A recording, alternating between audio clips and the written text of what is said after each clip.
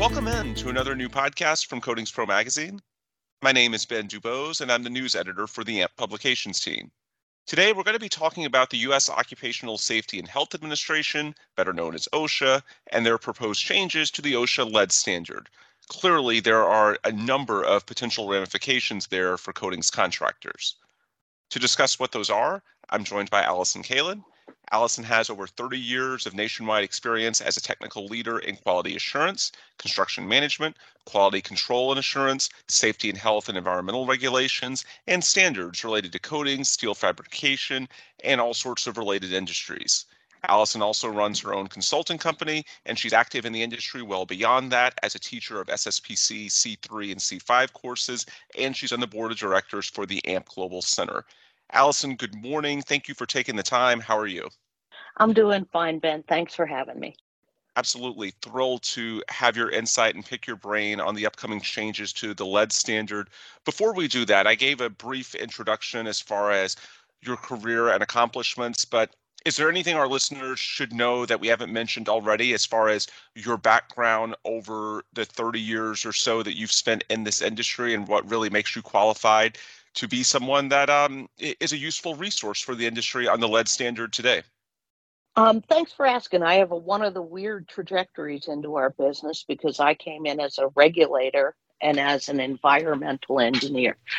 So I got started in this business in about 1986, enforcing and writing regulations to control emissions from abrasive blast cleaning projects. I went from there to KTA and was their EHS manager and quality assurance manager for about 20 plus years. I'm an ACE level 3 senior inspector, as well as a practicing industrial hygienist. You mentioned, some of the things I've done. I'm also a prolific writer, both for JPCL and Coatings Pro and anybody else, on everything having to do with EH&S and whatnot. Mm-hmm. I've had my own business for about the last 10 years, and it's really given me an opportunity to serve the industry from all sides, from consultant to contractor to owner. And as you note, I'm an educator, and teaching C3 is probably the very favorite thing I do. And what's the website for your business? Remind me that. It is AB Kalin, which is ABKAELIN.com. Okay, that's easy. Just want to make sure that that's out there as a resource for our listeners. Anyway, as far as the lead standard, I know we could talk all day about the depth of this and the amount of changes that once this is potentially in effect in 2024, that this could have for coatings contractors. At a high level, what did they announce earlier this summer and what's coming down the pike? What are some of the more meaningful elements of the changes that they've proposed? Okay, just a real quick bit of background. OSHA has 2 lead standards, one for general industry, one for construction. The general industry standard has been in place for about 50 years without significant change. Mm-hmm. The construction industry, which most of us work under, has been in place for 30 years without change. The significance of what they're doing now is really there's a 3-part thing. One, they've changed a lot of our knowledge on health effects, which is partially driving this regulatory change. And they are looking at major changes to components of the lead standard, such as blood lead levels and the permissible exposure limit for airborne exposure that will impact our contractor workforce. The other big piece of this is only a small part of what's going on currently related to lead. There is a whole of government look at every lead standard that could also affect hazardous waste regulations and the amount of lead you can put in paint and other things that will affect our industry.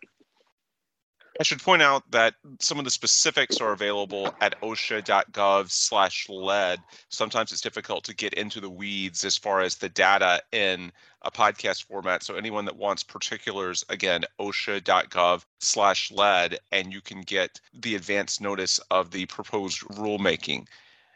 As far as contractors, what are some of the highlights in terms of the timetable moving forward? How quickly is this going to move, and what are some of the subject areas that they really need to be aware of? Okay, this is what they call an advance notice of proposed rulemaking. So there will be a proposed rule that will also have an opportunity to comment on. And then finally, they'll post a final rule.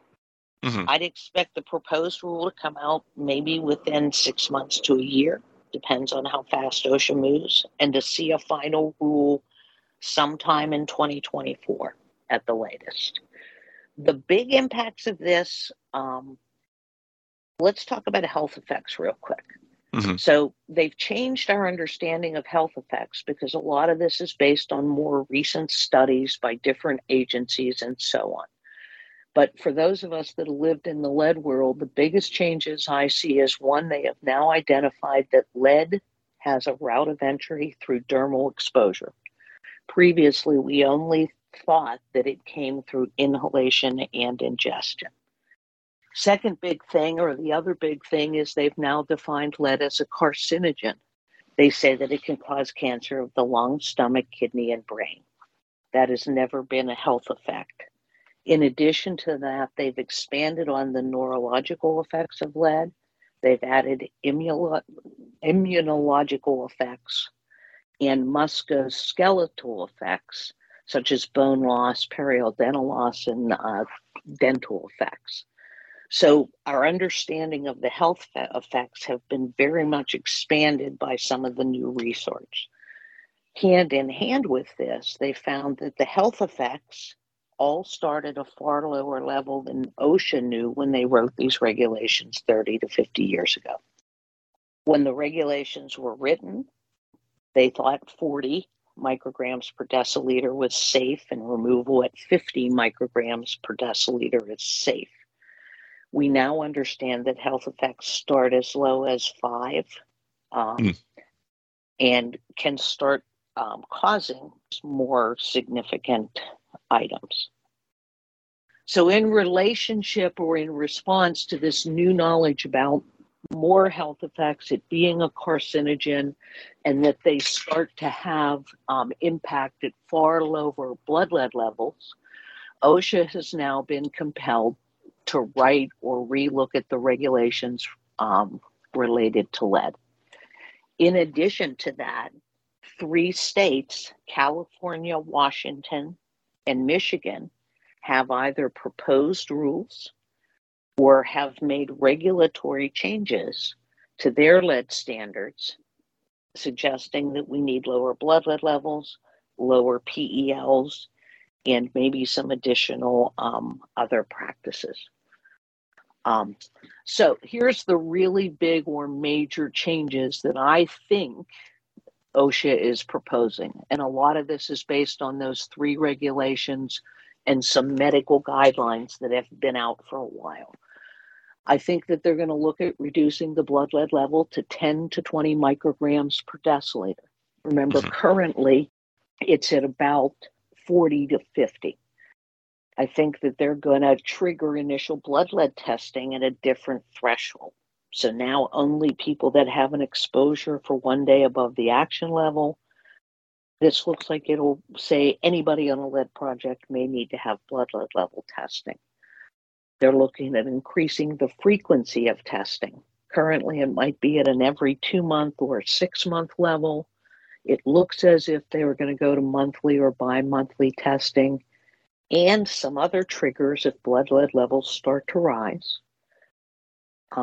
The one maybe positive thing is they are removing the requirement for ZPP, known as zinc protoporphyrin testing, because they don't think it's accurate anymore.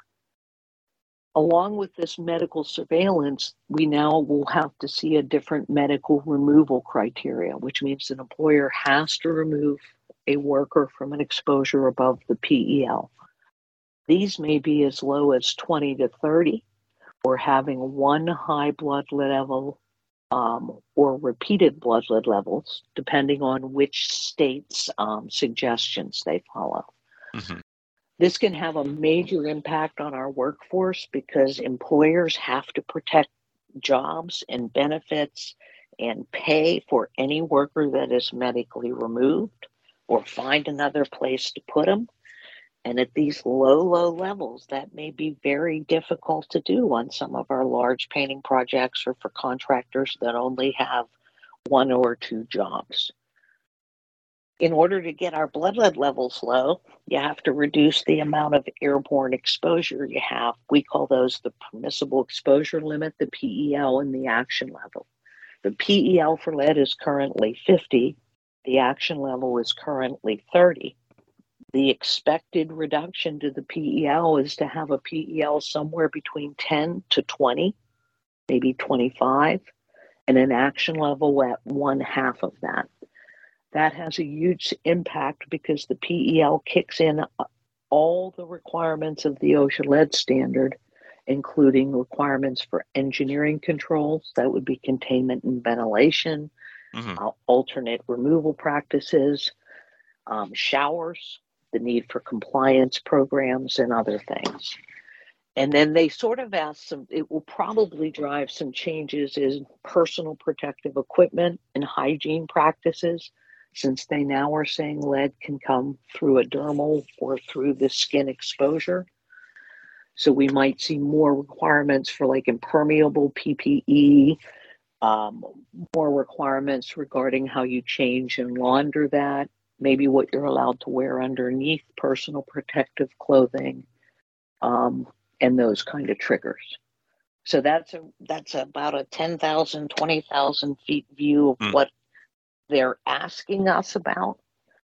And that's why it is so important that our membership and our workers and our owners and our stakeholders go explain to OSHA what works for us by the August 29th deadline.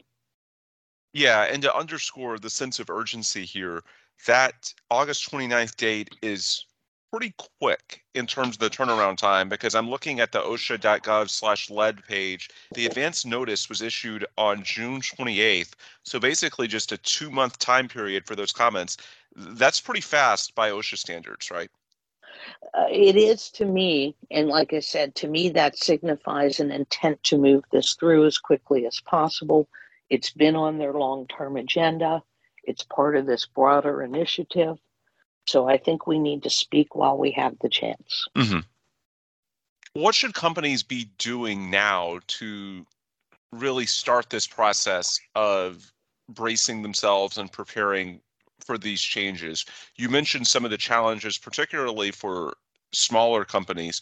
What are some of the things that they should be, if not putting in place, at least looking at right now so that they're prepared to act by 2023 and definitely by 2024? I think there's a couple of things. One, we have to look at our current blood lead levels and what we see as being acceptable and start changing that mindset now, because blood lead levels don't reduce themselves quickly. So we need to start that. The other thing is that we use or rely on a lot of equipment, dust collectors, recyclers, air movement, and other things, some of which is very, very old. So we also should start really evaluating the engineering controls we are using to reduce exposures and look at replacement or repair or upgrades, because having these kind of controls at these levels are going to be the only way to really meet these standards. And then the last thing is this. We've been doing this for 30 years, and a lot of times it gets stale, and everybody needs to take a fresh look at our work practices and respiratory protection and how you do things, because all of those things together are how we'll meet whatever the final reg is. You mentioned engineering controls, and certainly that's the ideal. But when it's not, or even in tandem with the engineering controls, obviously PPE can be the last line of defense for a contractor. What types of safety or PPE technologies are potentially available that can help contractors meet this standard? I know it's a huge difference from when you really started in this industry 30 to 35 years ago. So what types of safety and PPE technologies should contractors be thinking about to really help them meet these types of regulatory changes and these trends? Okay. I do want to go back real quick on the engineering control thing, though, because that actually has to be the first step. Hmm. From a regulatory perspective, you must institute your protection under Hmm. what they call a hierarchy of controls. Yeah. So we have to focus on our equipment, and that equipment could be big dust collectors, but also vacuum shrouded power tools or blast nozzles, right? Hmm. Or wet methods. Now, when you come to PPE, clearly there's personal protective equipment, clothing, that can sometimes be cotton coveralls or Tyvek suits, gloves. The other thing we have to really look at is face protection, because when lead is present, likely hexavalent chromium, arsenic, cadmium, and other things that are now dermal poisons can go through the skin. So Hmm. many people wear half mask respirators. Maybe they'll need to upgrade to full face respirators to protect the face or the skin on the face from dermal exposures. When you talk respiratory protection, you also have to look at the blast helmet. And are you using a blast helmet or a supplied air respirator that gives you the highest protection factor available? So looking at those type of things and what is available, and a lot of it comes down to training, training, training, training. Because one of the things is the employer always has to provide all of these controls and training and PPE and respiratory protection. But if the workers don't use them, they still have exposures. So we really need the workers themselves to make sure they're engaged in protecting themselves. I want to circle back to your comment quickly about engineering controls. You mentioned how you can use certain attachments to equipment as a means of assisting with compliance on the lead standard, but really we're talking broader regulatory trends at this point and where the landscape is going. I also want to ask you about the materials themselves. I know we've seen a big trend in the last 20 or so years away from many of your traditional solvent-borne coatings. Is there anything in terms of the materials themselves that might potentially change or need to be considered when contractors are looking to stay in compliance and keep their workers safe? That's a really broad question. So Right. generally, we expose ourselves to lead and these other hazardous constituents through the removal of paint. Hmm. And there still is no industrial regulation that prohibits us from putting lead in paint, industrial paints. And we still have lead in current paints that are being applied today, Hmm. as well as hexchrome and cadmium and everything. So the first thing is recognizing what's in the coating to be removed. The other thing is you have abrasives that are being used that potentially have trace amounts of many of these regulated metals, including lead, that you have to be mindful of. And as I mentioned, some of the coatings we put on today have trace amounts of lead in their components, such as some of the zinc-based coatings and fireproofing coatings and Hmm. pavement marking coatings. So a contractor really has to look at all of the avenues of exposure that they have and look at how they can reduce them. Um, Now, when you talk about putting a tool on, like a vacuum shrouded power tool, that sounds great. It's the best way to reduce an exposure from an industrial hygienist, environmental engineer point of view.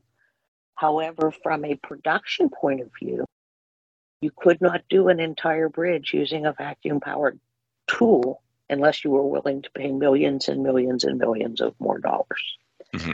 So that's what we're confronted with in the industrial painting industry is we need a certain amount of efficiency. We can't tie a bridge up for 3 years to paint it most of the time. And the very best environmental and worker exposure controls generally are the most labor intensive. That's why we build big containments and we ventilate it with dust collectors. in many like large scale industrial groups. You know what I mean? Yeah. And thank you so much for the holistic overview there. I know it was a broad question, but I just wanted to touch on the materials aspect because we talk about the equipment, we talk about the PPE, want to make sure we acknowledge the potential role that materials could have as well. And of course, it's far more nuanced when we're talking about certain types of projects. We're just trying to give an overall overview here of factors that people in the industry should be aware of, especially in the next couple of years as this proposed change and potentially others for that matter get closer to fruition. I want to circle back to the advocacy front. You touched on this earlier in terms of organizations, certainly AMP, which I'm a part of on the staff, but also, for example, the International Union of Painters and Allied Trades. You've got all sorts of trades organizations that exist for potential situations like this to not just keep their members aware, but also to advocate on behalf of them. So, what can and should organizations like AMP and IUPAT and anyone else be doing to help? And also, what can their members do individually or as a company on this front? You know, the real trigger right now is to try to solicit what our opinion is as AMP or IUPAT or the National Steel Painting Contractors Association. What blood lead levels do our membership think are realistic and that we can meet? And then I envision these larger organizations as providing a voice to our membership collectively, very much like what we did in the early 90s through SSPC and other contractor organizations when the lead standard first came out. So that's the immediate response, is how do we find out what our members think their position is and get it to OSHA. The second thing is OSHA historically has a misunderstanding of our industry when they write these standards. They base the lead standard on housing regs and removal by power tools and other things. They do not have a good understanding of some of the more aggressive techniques we use, like abrasive blast cleaning or water jetting or ultra high pressure water jetting, and why we do it from a coatings point of view rather than a lead abatement point of view. Mm-hmm. And we have to develop expertise, training, and tools to improve our owner and contractor knowledge. OSHA is only one side of the equation. EPA regulates hazardous waste, and that touches every single asset owner, manufacturer, or contractor, because they have to evaluate whether they fall under hazardous waste regulations, and if so, manage that appropriately. You've had a long history with SSPC over your career, distinguished career, that is, and you're now on the AMP Global Center Board of Directors. This is sort of an interesting test from the standpoint of AMP representing the legacy SSPC crowd, because many of these considerations that we've been discussing for the past 20 plus minutes are really relevant to the contractors. So what should AMP be doing as the larger organization? And in this case, we're talking about AMP specifically rather than industry associations as a whole. What can AMP do to really represent the legacy SSPC crowd and the interest of those contractors and that base? What should we be doing over the next few days and weeks? I think we need to reach out to SSPC legacy, not only contractors, but consultants and industry experts who have maybe, drifted away or retired, and try to get them back involved, because this is a really important time.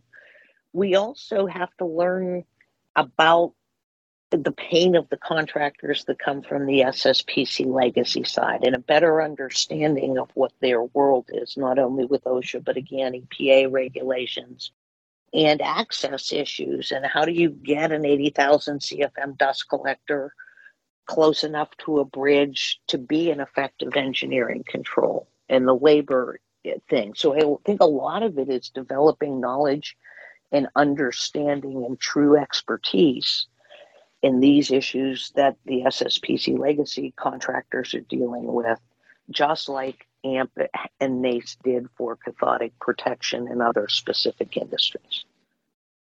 What are some of the things that AMP can do beyond August 29th? Obviously, there's an immediate deadline, as we talked about, for comments, but what's potentially going to be next on the horizon once we get beyond that August 29th date for comments to OSHA?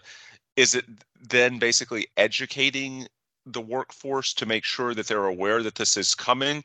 What are the criteria that we should be looking at once we get to September and the comment period is over with? But obviously, there's still the challenge of making sure that people are aware and gearing up for these changes when they're implemented, possibly as soon as 2024.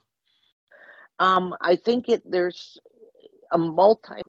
It's one, using our advocacy arm to get in front of OSHA and explain again that we aren't lead abatement contractors. We are coatings professionals that are doing surface preparation, applying coating to an asset, and lead happens to be a part of that, just so they understand our world. We need to be developing better training and reaching out and making sure that all workforces understand. I think it's interesting because it's not just SSPC legacy contractors, it's any contractor that has the potential to remove an existing paint has risk of falling under these regulations. And some of the other changes that they are implying can have ramifications into commercial and building and coatings work, because they are also looking at redefining the amount of lead in paint that kicks in OSHA training requirements. EPA training requirements and other things. And again, the hazardous waste aspect affects anybody that might take an old coating off of a surface. I think that's fantastic insight. Allison, we're going to wrap up here. As we wind down, where can people get more information from you or just useful resources really anywhere on this front? Certainly for the OSHA standard, in this case, it's osha.gov/lead. We've mentioned that a few times, but if you want, go ahead and remind people of your website again, and also any words of advice that you have to them as they look to perhaps learn more about this. My website is abkaylin.com. I wish to say that I had current information on it. I don't. I'm a very small company.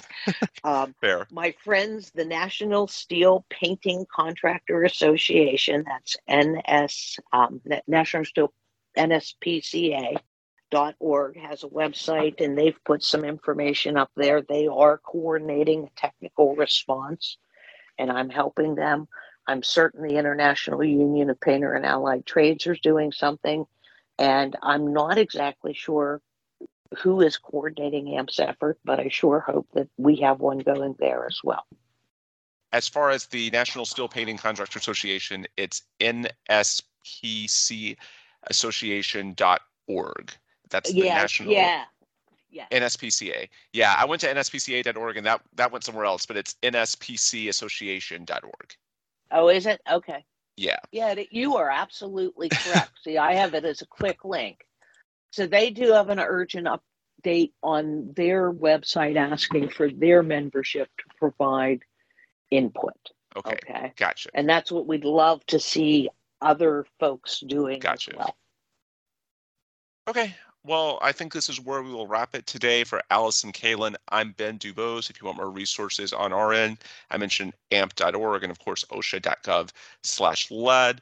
But for us at Coatings Pro, where we've got all sorts of case studies and technology reviews for industrial and commercial coatings contractors, concrete, steel, and roof substrates, we've got it all, coatingspromag.com. And, of course, our print issues, which come out bi-monthly, and then in the months that there isn't a full-blown issue, we have supplements covering niche areas of the industry. With that, I'll sign off. For Allison, I'm Ben. Thanks to you for listening. Please come back soon for another episode of the Coatings Pro interview series.